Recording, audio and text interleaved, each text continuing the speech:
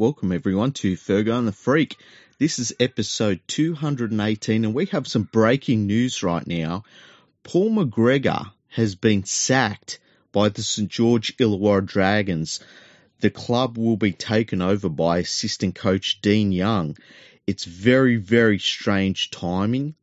Coming into the round, there was a lot of talk that he would be sacked in a board meeting that was going to occur on Tuesday. But to be sacked one day out from their game, they play Friday night. It's just very, very weird timing. And yeah, it was, there's been plenty of opportunity to sack Paul McGregor, and to do it now, I don't really understand it. But it is probably long overdue.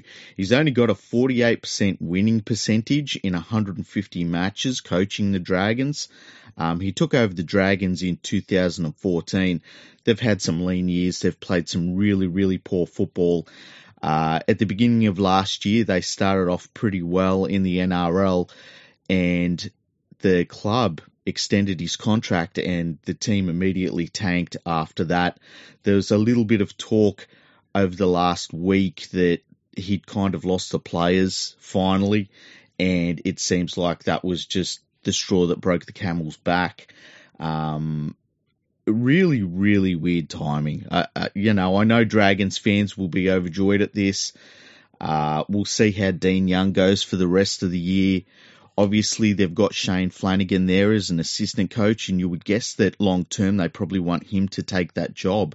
But he is not allowed to take that role at the moment because of the, I don't know what you'd call it, the ban or the restrictions that have been put in place on him by the NRL. Look, the writing was on the wall for McGregor for a very, very long time. The Dragons' performances were getting worse.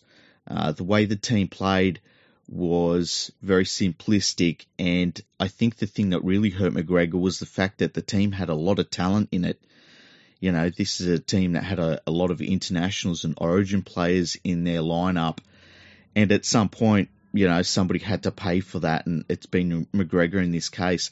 It'll be interesting to see, because the feeling was that the Dragons held on to him because they couldn't afford to, pay him out. And they're going to have to pay him out after sacking him. But they must have just done the sums and said, look, we can't hold on to him any longer, and got rid of him. It'll be interesting to see if they give the role to Young until Flanagan is allowed to take over. If Young decides to become a first-grade coach from here and does well with them. The other interesting thing will be if they look for other coaches elsewhere. My guess is that if they could do this over again and they knew they were going to sack McGregor now, they probably would have chased Trent Barrett, because for some weird reason the Dragons like to get former players to coach their team. They think that it's one of those Dragons things, you know. But yeah, so that's big news. We thought we'd do a breaking news episode about that. McGregor gone. It's going to be interesting to see how the team reacts to it as well. They play, let's have a look at who they play.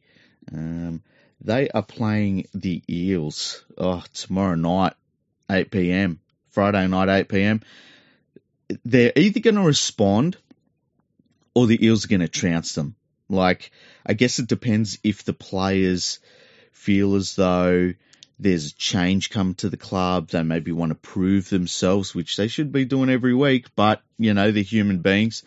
The other way that could go is that the Dragons come into this game, they're like, okay, so Dean Young's our coach, all right. The board made this decision 24 hours out from the game. This is all a bit of a shambles. It wouldn't take much to really, unfortunately, break the Dragons. And I think any team in this situation, especially coming up against a good team like Parramatta. So if the Eels get off to a good start on Friday night, you know, anything could happen in that game. But yeah, it'll be interesting to see the reaction of Dragons fans. I know they've been pushing for McGregor to go for a very long time now, and I don't think that is unwarranted. I think that the results really said that McGregor should have gone at least a year and a half ago, because they've been terrible. Dragons have been absolutely terrible. Anyway, out of the blue, completely out of the blue, we know that we've put out 3 podcasts very quickly, back to back to back. So, but yeah, we had to do a breaking news one for this one because Dragons fans going to be overjoyed, let's face it. So, thank you for having a listen.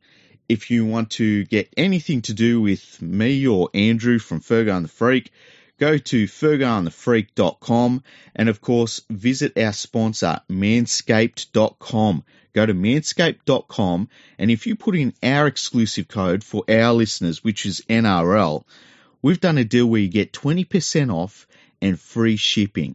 So go there. You know, Father's Day's around the corner. It's starting to get towards Christmas. You can pick something up, and they're great products. Go for the Perfect Package 3.0. It's absolutely incredible. So, thank you for listening. We will be back with you very soon. Paul McGregor gone. Dragons fans can rejoice, and we'll see if it actually makes a difference. Thanks for listening.